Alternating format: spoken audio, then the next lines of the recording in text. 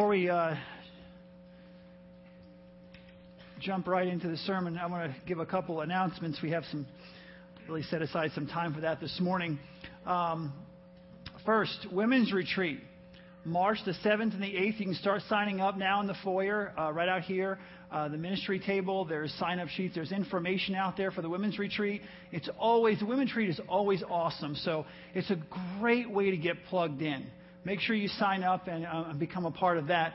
Also, Mason Serves, there should be some flyers out on your seat for Mason Serves. That's next Saturday, November the 9th.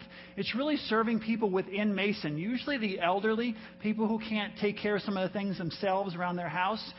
Great opportunity to serve there as well. Christmas decorating, November the 17th, a little bit earlier than usual because of the way the calendar lays out. We want to get started on that, actually outside and inside. We got so many Christmas trees out there, we're going to decorate them up a little bit. So if you'd like to be a part of that, make sure you come on November the 17th after second service. One of the things that we're doing is we're having a friendly competition, the men and the women of the church. Really, the staff started this. And the women always have some event. I don't know what it's called. But the men are going to have a jerky exchange, okay, on December the 14th. Now, you're not going to want to miss this. It's going to change your whole life. The women are doing something as well. I'm not really sure what it is, but they're doing something as well. And you can look in your bulletin and read about it. So make sure, guys, that you are at the jerky exchange on the 14th of December. Mark your calendars. Make sure you're there. If you're not there, you're not a man, okay? That's all I can say to you. You have to be there, okay? We can't lose this. It's basically who gets the most people there. The women's ornament exchange is on December the 2nd, I believe. I think I'm right. Which is usually a fantastic event. I can't tell you what it's going to be like this year, but it's usually great.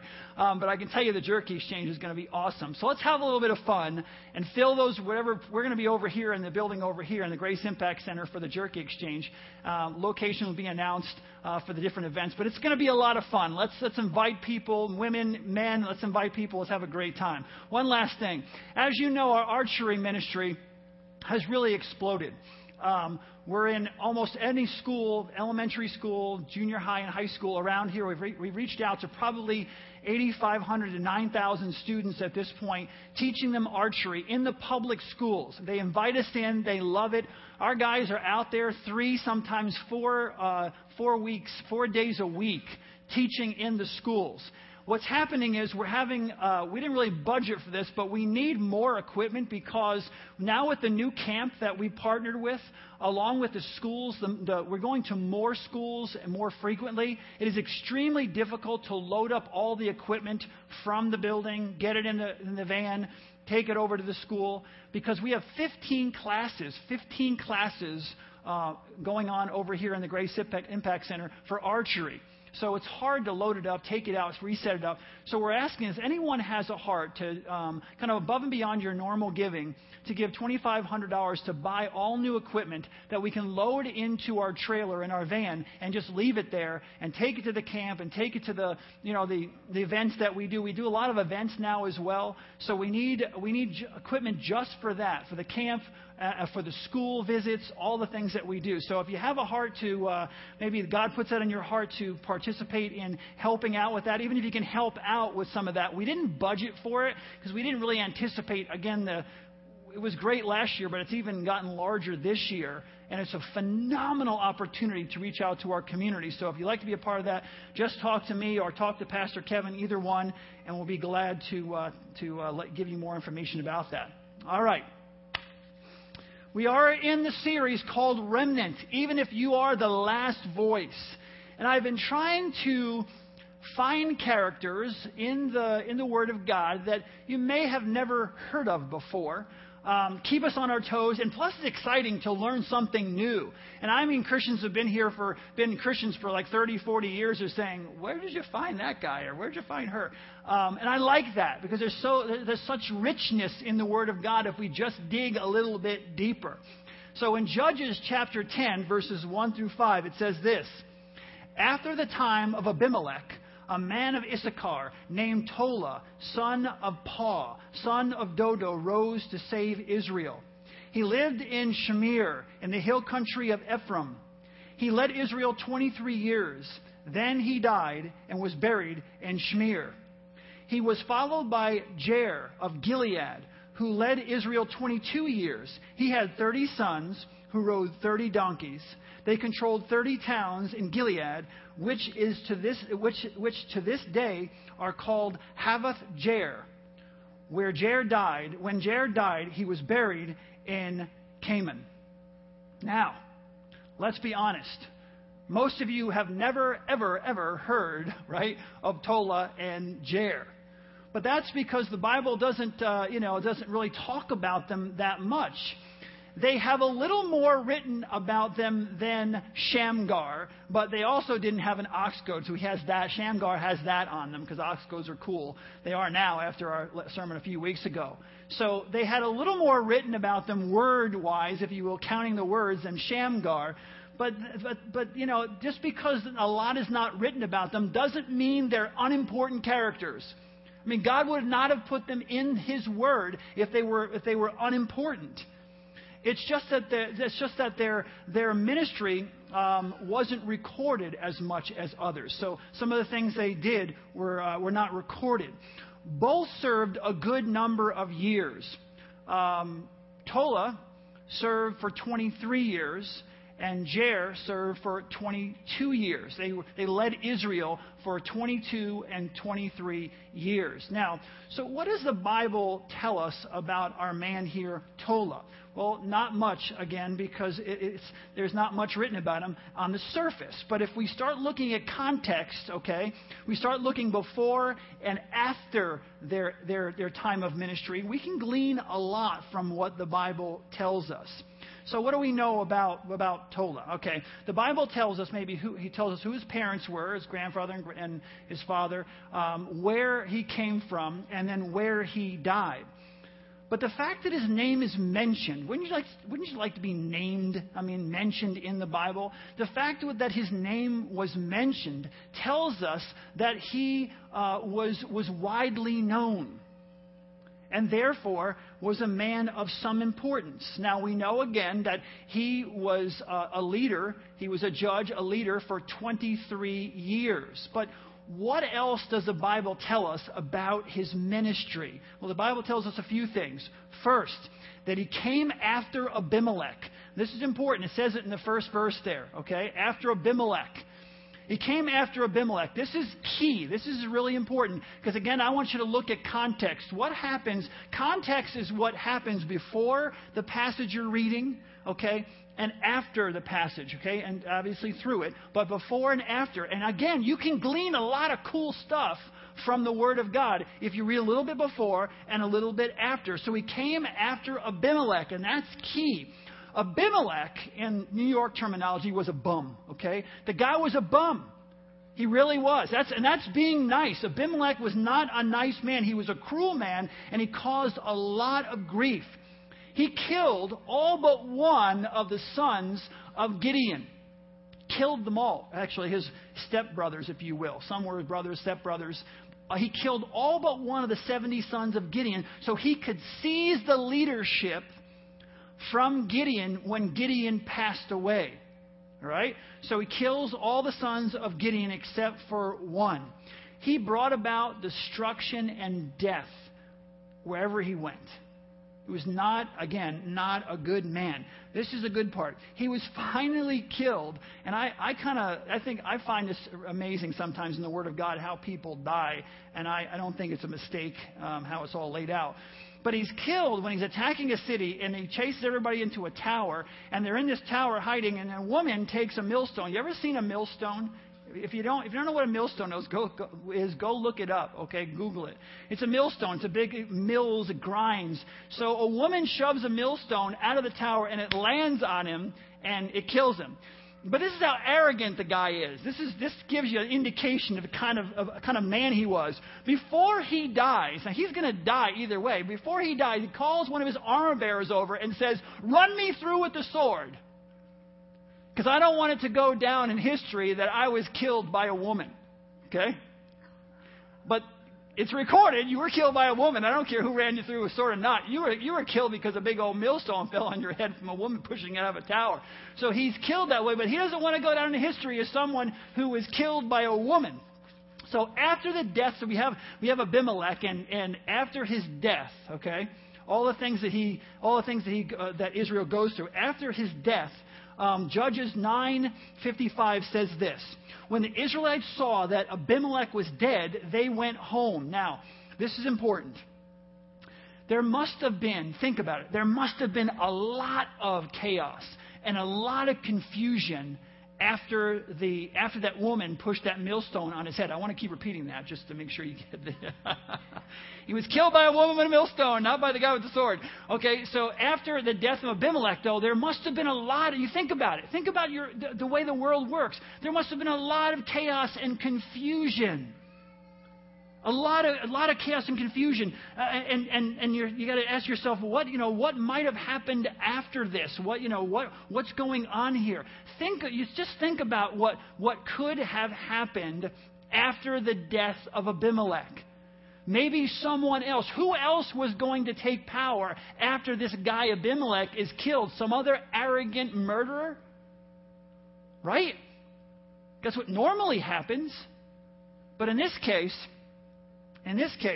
God provides a good leader in the person of Tola.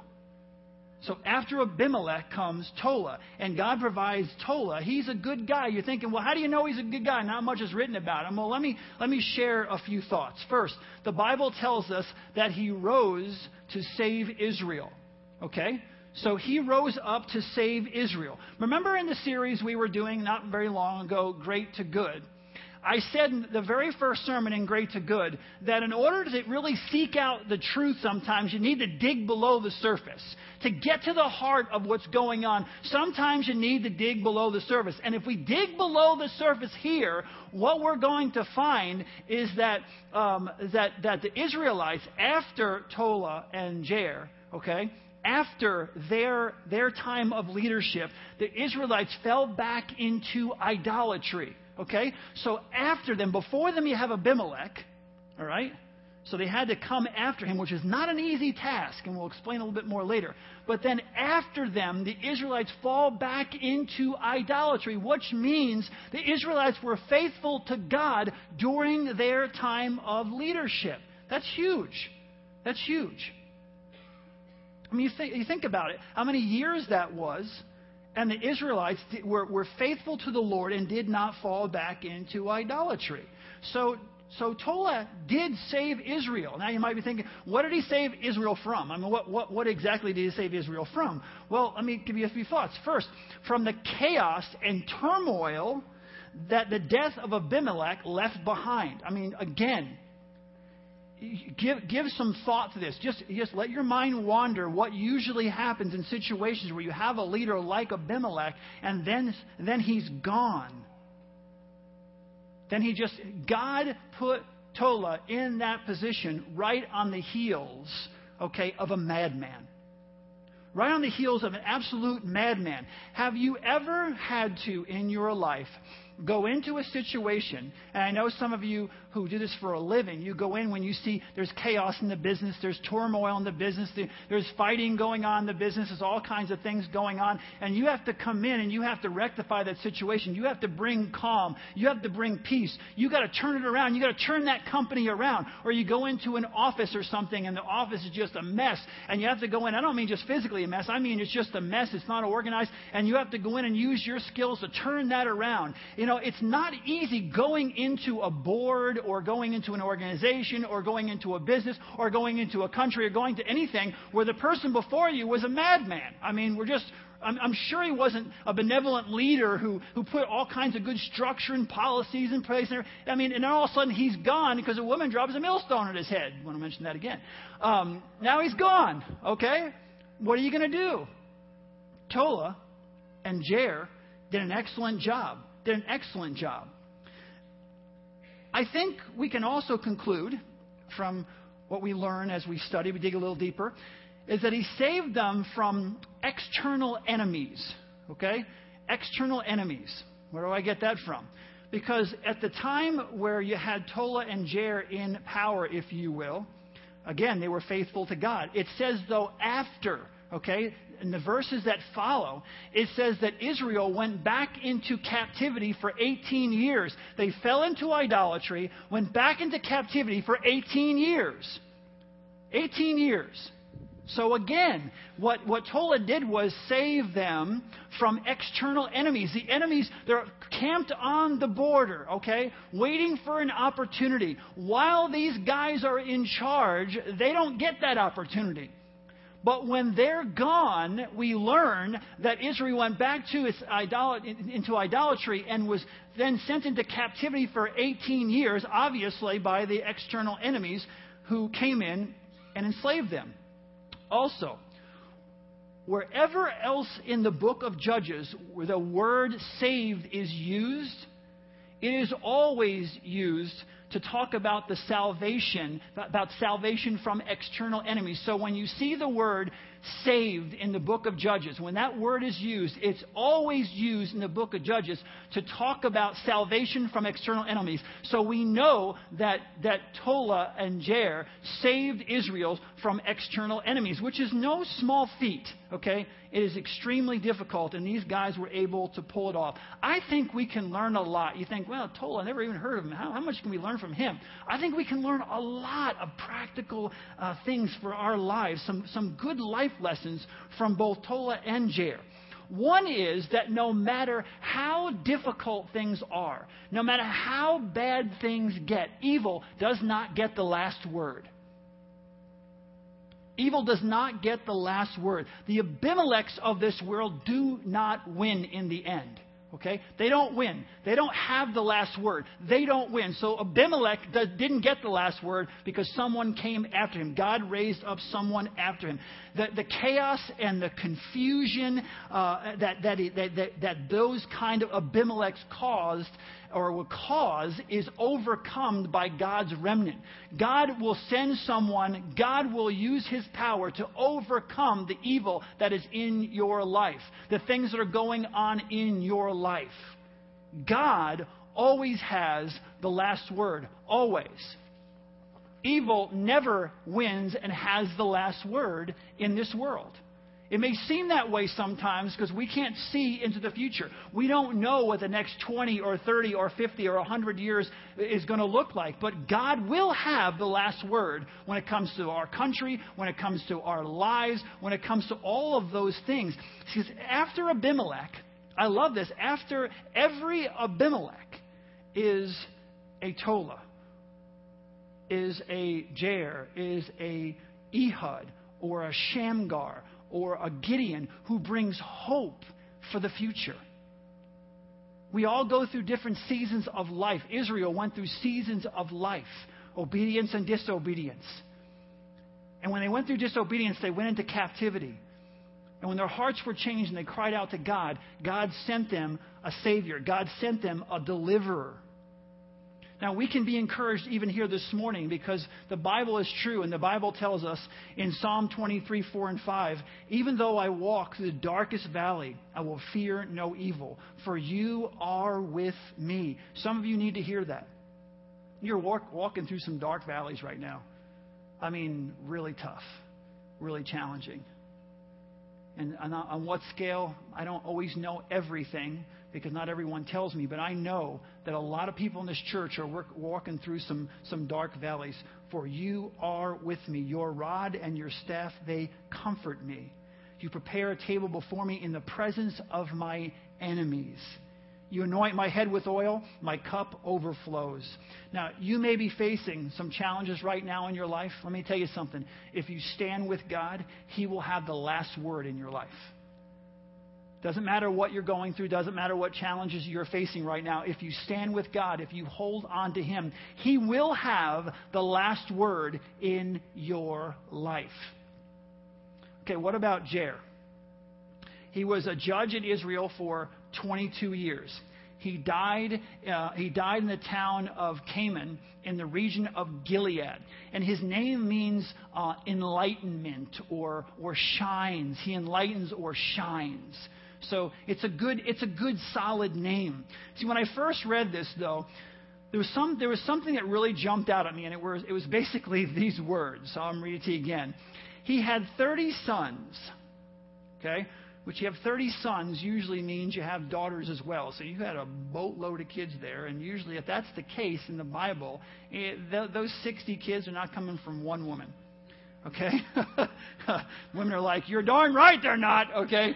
So they're not coming. So they had 30 sons who rode 30 donkeys. You know, they all had cars. They also had 30 towns, which are called Havoth Jair, towns of Jair to this day.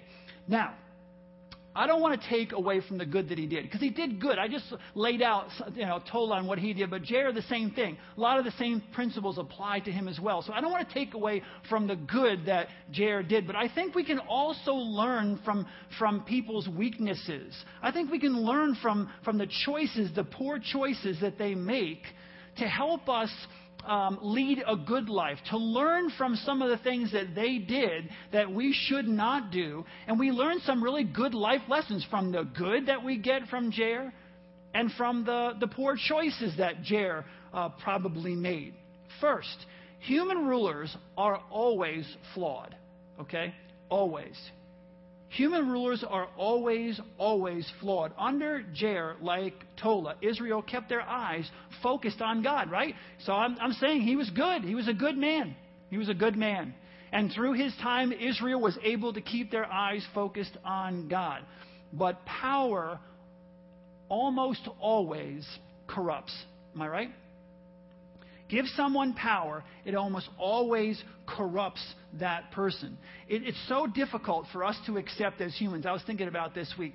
It's so difficult for us to accept as human beings that when God gives us power or authority, when God gives us power or influence, it's so hard for us to accept the fact that God wants us to see ourselves as humble servants, as servant leaders. He gives us the power, the authority. He gives us those things so that we can use them as humble servants, as servant leaders, investing our life and our time into other people, using the power that we have for good. It is so difficult for us to grasp that concept because we always have this unquenchable desire for us in our hearts to display our greatness, to display our position, to display our power, to display our influence, those who are around us, our sphere of influence. We have this unquenchable need, this unquenchable desire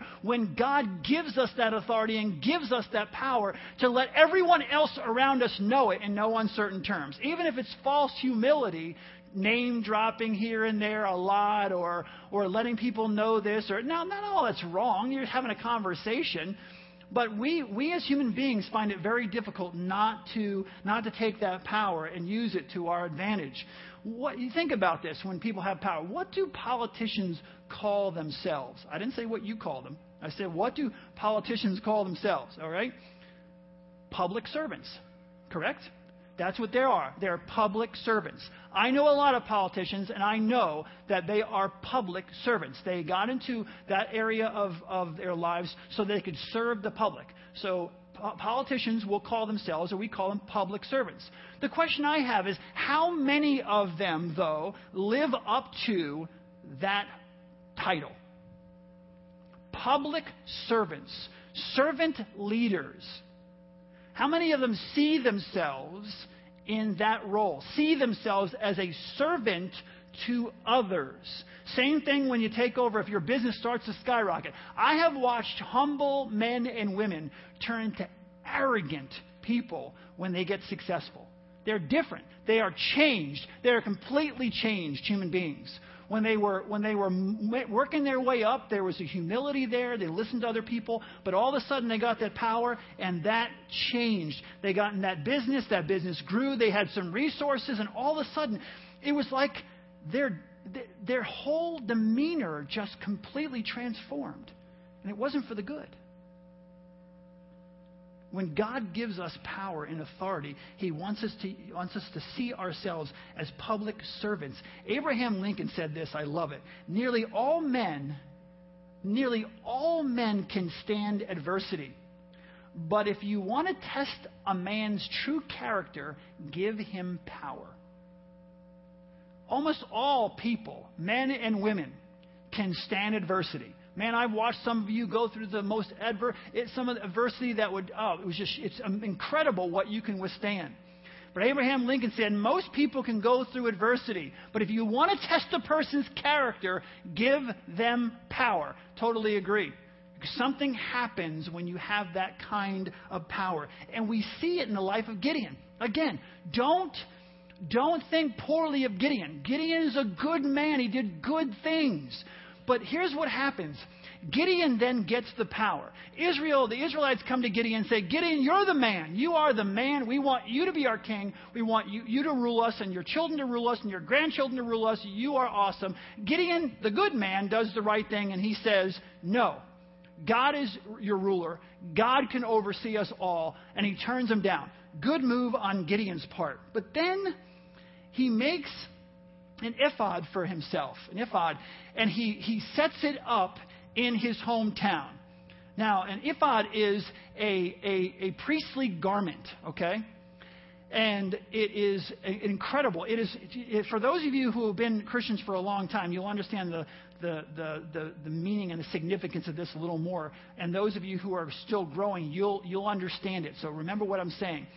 All right, it's a priestly garment. The high priest, wore this into the Holy of Holies in the temple of God. Okay? So now, remember we talked about Saul and he sacrificed and different people would make sacrifices. And I said, hey, they want to be king and priest. Who needs a priest when you have the king, right? They took authority and power that wasn't theirs. Gideon is doing the same thing here. He makes his priestly garment, okay, for himself, and he puts it in his hometown. He kind of hangs in his little, oh, look at this. Check it out. This priestly garment is like gold. It's gold. It's gorgeous. It is an elaborate piece of work. It's gold. It has purple. It's got blue. It's just you see it and it's just breathtaking. But again, Gideon was not given the authority by God to do that. So he sets it up in his hometown, and Judges 8:27 tells us how that all turned out. It says, Gideon made the gold into an ephod, which he placed in Ophrah, his hometown. All Israel prostituted themselves by worshiping it there, and it became a snare to Gideon and his family. So Gideon not only does that, okay, so he's got power. Now he has power. What else does he do? What every other guy does most of the time in the Bible. He goes out and gets himself a whole bunch of wives, right? Got a bunch of wives, right? So he has a bunch of wives and he has 70 boys, right? 70 boys. When I read that, first time I read that, I'm thinking, dude, how does his wife have 70? Because I'm thinking to myself, if he had 70 boys, he had to have like 70 girls too. Now I know a woman can't have that many kids. So he goes out and gets himself a bunch of wives, and he has 70 boys. Who knows how many girls as well. In those days, you have to understand the size of your family, especially when it comes to boys, displays your status and your position in life. So you got those 70 boys, okay? You have this huge family. So that's kind of telling everyone around you, hey, look at me. Look how well I'm doing. Now, I don't want you to miss this. This is extremely important. Again, gleaning context, one side or the other. This is extremely important.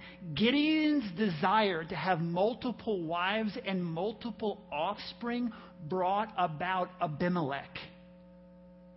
Abimelech was born from one of Gideon's concubines.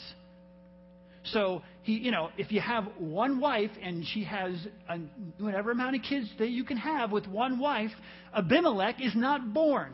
Abimelech ends up killing all but one of Gideon's sons and wiping out like the whole family. He kills all his stepbrothers and sisters, kills them all, has them all killed, so that obviously he can assume power when Gideon is gone. So you wouldn't have Abimelech if you didn't have disobedience and a prideful attitude. See, disobedience and prideful decisions have far-reaching consequences. far-reaching results. It doesn't just, oh, yeah, I can break this rule and break that one. God, it's written for most people, but not for me. When you break God's law, there are consequences. Some are severe, some maybe not so severe. But when you break the law of God, when you break God's principles, there are consequences of breaking those principles. And I believe we see the same thing in Jair. Can't have that many boys and that many girls, okay, unless you have multiple wives. So Jair fell into the same thing. 30 sons on 30 donkeys with 30 cities named after him. He wanted his personal greatness and glory on display. Doesn't mean he's a horrible person. Raise your hand if, it's like we all fall into that sometimes.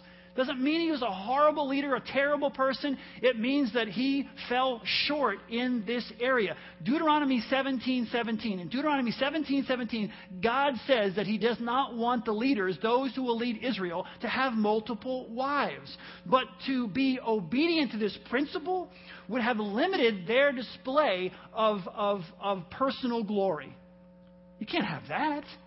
See, if they're obedient to God and they are obedient to this principle, then they're not going to be able to display in their culture, having all these kids and everything else, their personal glory. Very few, if any in Israel's history obeyed God in this area. Little side note here. Just because something is stated in the Bible, and it's true, just because it's stated and it's true, doesn't mean God is pleased with it. Some people go, I can't believe that there's God, how could God... Just because God states the truth in His Word doesn't mean He's going along with it. It's just true. It's what they did. Okay? So keep that in your mind when you're reading through the Bible and you're going, I can't believe, It's the truth. I don't know what to tell you. The Bible is filled with sinners who are men and women who are going to make choices that are not always the best choices. God says, thou shalt not, and they shall anyway. I mean, they do it anyway. But that doesn't mean that God is always pleased with it. See, it goes back to our greatest sin, and our greatest sin is pride. We want to be remembered by men more than we want to be obedient to God. Therein lies the problem. We want the praise of men. We want to be remembered, on this earth by men more than we want to be obedient to God. We want towns named after us. And if not towns, monuments to our greatness in some way.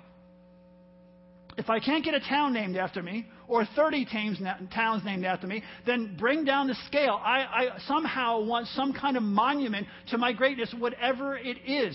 We want our treasures, if you will, here on earth. But the problem with that is, the Bible tells us this earth is not our home. We are just passing through. And whether we're remembered like David or Tola or Jair, what really matters is not the praises of men, but the pleasure of God. That's what we should be striving for. The pleasure of God on this earth, that you know that God is pleased with you. You know what you did, and I mean in a good way. You know what you accomplished. You know you did it for the Lord. You know that you stepped out in faith and you were bold. And though no one may see it, because some things, greatness happens in the home. There are great moms who do incredible work with their children, And they do incredible work with their families, and they do great things, but maybe no one ever sees it. All the little things that you do. I say this, and I'll say it again. I believe when we get to heaven, the people with the biggest mansions, if you will be people you've never heard of. You'll be like, who lives what? However God lays it all out, whatever heaven is like. I'm telling you, the people who will have those positions, if you will be people that you may have never heard of. Because they were faithful. They were missionaries who went to Africa, and they packed their coffins filled with their stuff because they knew they weren't coming home. And not because they couldn't get in a boat and come back, because they knew that when they got there, they were going to preach the gospel as far as they could get, and then they were going to be killed or they were going to die of some kind of disease. They packed their stuff in their coffins. Please tell me, those are the kinds of people that God looks at and goes, wow, well done, my good and faithful servants. Some of these other people, Ravi Zacharias said Christian fame, is an oxymoron. You know who were the famous Christians of old? Martyrs. They died for their faith. God can do amazing things through humble people. And pride is sometimes our greatest. I think almost always it leads us to do things we would never think of doing. I don't care how young or old you are. It leads us down a road that we never thought we would go, because we want the praise of men more than we want the pleasure of God. I was driving through Hamilton last week, and I was driving down Hamilton, the main street there in Hamilton. I saw a statue atop a beautiful building that was perched there. You know, it was in the backdrop of the landscape, you know, the sky, and there was a statue, and it was awesome. You know what I saw? A bunch of pigeons pooping on it. And I thought to myself, there it is, Greer. There it is. At the end of the day, if you're striving for that, what's going to happen is you're going to have a bunch of birds pooping on your head and people driving by and knowing they don't know who you are from a hole in the ground. Right? And that's what we spend our lives seeking after, the praises of men and not the pleasure of God. I think we can appreciate Tola and Jair, while at the same time try to learn from their weaknesses. They were good, but they weren't perfect. They were good men, but they weren't perfect. Just like everybody else we're studying, man or woman. Next week it's going to be a woman. But either man or woman, the people that we're studying weren't perfect. We can learn from what they teach us, from the good things, but also from their weaknesses. Their lives teach us that we can respect and learn from those around us. But we should always keep our eyes and our hearts focused on Jesus Christ. That's what their lives teach us. We can learn from the good. We can learn from the mistakes. But we need to always keep our eyes and our hearts focused on Jesus Christ. We always He needs to be first in our lives. Listen, when the Christians around you who you look up to disappoint you, don't lose hope. Don't lose hope. Pray for them. Okay? Pray for those people and realize your ultimate example, the person you should be following in your life, is Jesus Christ. So when the people around you fall short, don't lose hope. Don't turn on God. Don't stop going to church. Any of those things. Just pray for them, because they're like Tola or Jair. Pray for them. And then keep your eyes and your heart focused on your ultimate example, Jesus Christ. He won't let you down. Because he wasn't just good, he was perfect. And that's how I want to close this morning. I want to remember our ultimate example, the one who never lets us down, Jesus Christ. And I want to do that by taking communion. I'm going to be reading. Here's how it's going to work, because I want everyone to feel really comfortable. If you're here for the first time, feel really comfortable, okay? I'm going to tell you exactly how this is going to work. All right? First, I'm going to read from 1 Corinthians chapter 11. And starting in verse 23. After I'm finished reading, I'm going to pray for the bread and for the cup. When I'm finished praying, okay, you can get up, go to the back. The tables are set in the back. You don't have to wait for anyone else. After I'm done praying, you can go take the elements, the bread and the cup. You can come sit back down in your chair. You can pray up here. That's totally fine. If you don't know, if you're not a member of Grace Chapel, you can still take communion here, okay? You can still take communion. The only thing I ask is that you know, the Bible says that you know Christ is your Lord and Savior. Now, if you don't, you're saying, well, it's my first time ever going to church. I mean, it's pretty cool. I like it, but I don't know what you're really talking about. And what I want you to do is I want you to sit in your chair, relax, and pray. You know, just talk to God. It's cool. No one is going to know who's getting up and who's not getting up. All right? No one's keeping track. No one's going to know if you got up or didn't get up. So you just sit, relax, and pray. And if you know Christ, you're more than welcome to take communion with us. So 1 Corinthians chapter 11, verse 23 says, "For I received from the Lord what I also passed on to you. The Lord Jesus, on the night he was betrayed, took bread. And when he had given thanks, he broke it and said, 'This is my body, which is for you. Do this in remembrance of me.' In the same way, after supper, he took the cup, saying, 'This cup is the new covenant in my blood. Do this whenever you drink it in remembrance of me. For whenever you eat this bread or drink this cup, you proclaim the Lord's death until he comes. Therefore, whoever eats of the bread or drinks of the cup of the Lord in an unworthy manner will be guilty of sinning against the body and blood of the Lord. A man ought to examine himself before he eats of the bread and drinks of the cup. For anyone who eats and drinks without recognizing the body of the Lord eats and drinks judgment on himself. Let's pray. Father, thank you for this day. Thank you for this time that we can spend together learning more about you through your word. Father, we thank you for Jesus Christ, our ultimate example, who is not only good, but is perfect. And we thank you for his body, which was given for us, sacrificed for us, that we could come into a personal relationship with you. A body that was sacrificed on the cross willingly, that we could then come into a relationship. We could have a relationship with the living God. Father, we thank you for this cup, which represents his blood, which was shed for us. Father, thank you that through his blood shed on a cross, we can enter into the Holy of Holies. We can have a personal relationship with you. We can talk to you. We can pray to you, and you hear us because of what Jesus Christ did on the cross. This is no small task. And it's no small event or privilege that we have to be able to come into your presence and talk to you. Thank you, because of the shed blood of Jesus Christ, we can enter into your presence and we can talk to you like your children, have a conversation with our daddy. Father, we thank you for this time that we can spend together, and pray that you would just help us to become the men and women you've created us to be. Help us to be a remnant.